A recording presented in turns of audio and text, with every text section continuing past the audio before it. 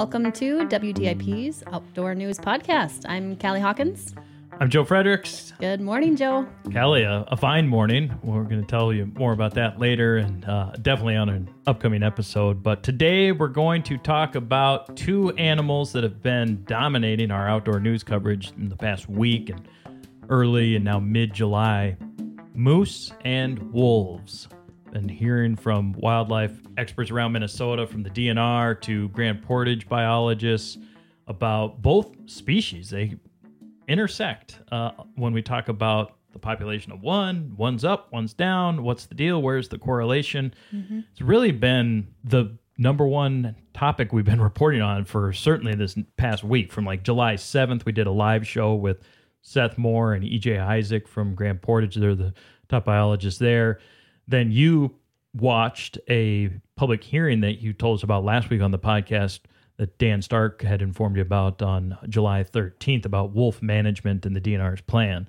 What was the attendance on that on the 13th? Yeah, so we couldn't view how many people attended, but there was considerable amount of public comment that people had submitted, and then there was an option to submit a written comment, which the leader of the webinar held and kind of read those out loud for the panelists to answer. And then they also had a verbal comment period, so you could submit it verbally as well. Right. How'd that go? Was it sometimes that text Zoom thing can be obnoxious, if I can just say it bluntly? Yeah. I mean, surprisingly, it went well. There was some technical difficulties, whether, I'm not sure from which side, but some service issues with who people, how they were connecting and maybe not in the best of service. And so they were cutting in and out. But no, the webinar was moderated very well, and it was very informative. And I think, I came away with just a little bit better understanding of kind of getting that public side and public feedback and where people lie and what they think about it. Okay. Well, let's talk about moose and wolves, because we're hearing not necessarily conflicting reports, but when we spoke with the DNR in April of 2022, when they released the findings of the moose survey from over the winter, it was pretty upbeat. It was an optimistic, all the headlines from the metro area and so forth were like, Minnesota's moose count up to Everybody was happy. It was an upbeat tone. When Seth Moore and EJ Issac were with us on this live show on July 7th on WTIP, it was definitely not that type of tone, at least when we're talking about calf recruitment, which are the young calves that are born in May, and if they can survive those first 7 weeks or so crucial to their life. Actually, Kelly, you spoke to Seth about that. You asked him about that in that live conversation. Let's just hear what Seth said about calf recruitment this year in 2022. Calf recruitment this year, what is it looking like? What are you seeing looking back from May to June, and then now that we're in the first week of July? It's abysmal. I think this is the worst calf recruitment year we've seen in 12 years of study. Mm-hmm. Essentially, of our collared moose, 100% of the calves are gone now. About 80% of that, like you said, was mortality by black bears and wolves. A little bit higher proportion of wolf predation this year than black bears. But we also had a lot of stillbirths this year as well, much higher than normal.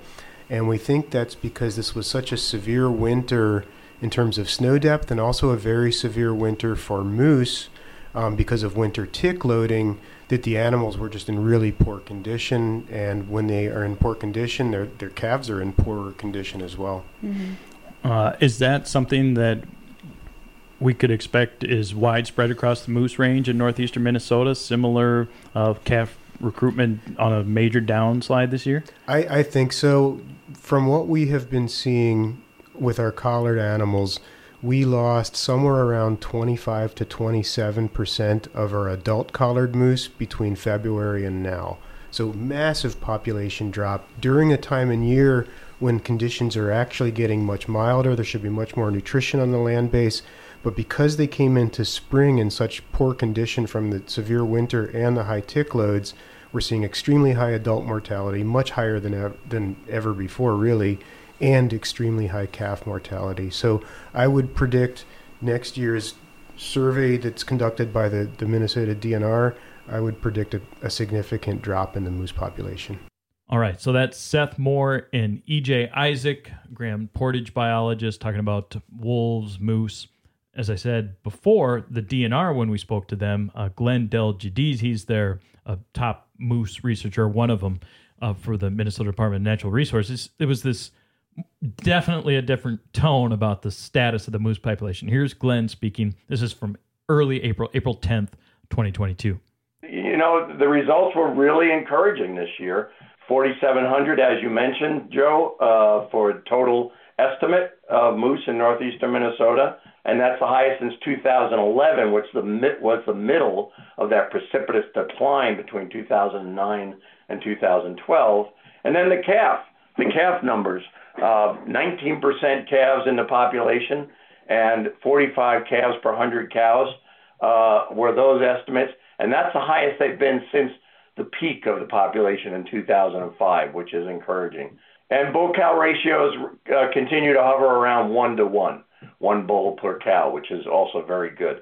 So, there are indications that, we should feel good about this survey and going forward. But what we all have to remember is the population is still 47% lower than it was in 2006, when it was about 8,840, the very peak.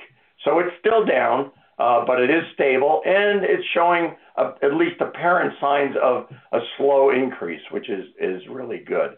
That's Glenn Del Giudice speaking about the moose population from the winter survey 2022, and that was from April. So from April, where there's this, hey, the moose population stabilized, maybe even on an upward trend, to July 7th, moose population not doing well because of calf recruitment and the hard winter and adults. Seth wasn't just talking about calves. He was also saying that there was adult mortality, stillborn calves, predation was high. Yeah, it didn't sound like he had an optimistic view of kind of just an overall assessment of moose populations within this northeast region. Right, and just from these past few months, like primarily from April to July, like that's specifically when he's going, things have taken a turn, and expect to see that general public in 2023's moose count. So we'll wait and see exactly what the DNR's findings are next winter.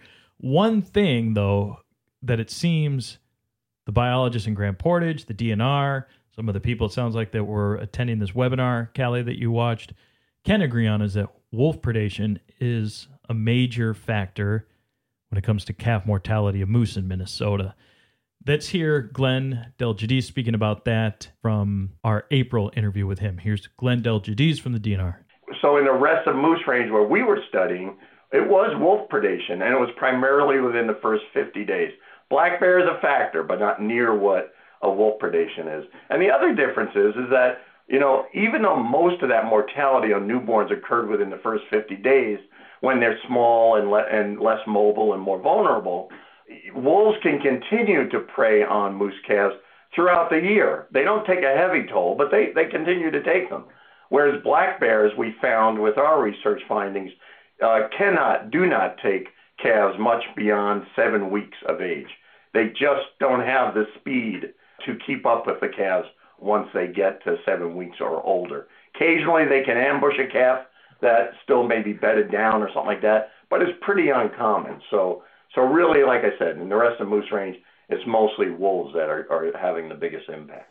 So some of those statistics that Glenn references about wolf predation, Callie, I think he was referencing those again in July. Yeah, he kind of reiterated those again in the webinar on July 13th and said, looking at moose calf predation essentially, or depredation from wolves, about 67% of that is from wolves, and then 18% of that comes from bears. And so the majority of calf recruitment is unsuccessful because of wolves. 67% of it is. Right. And was that simmering? Was that like the kind of the underlying tone from the public during this meeting on the 13th? Like, wolves are the problem. Do something about it.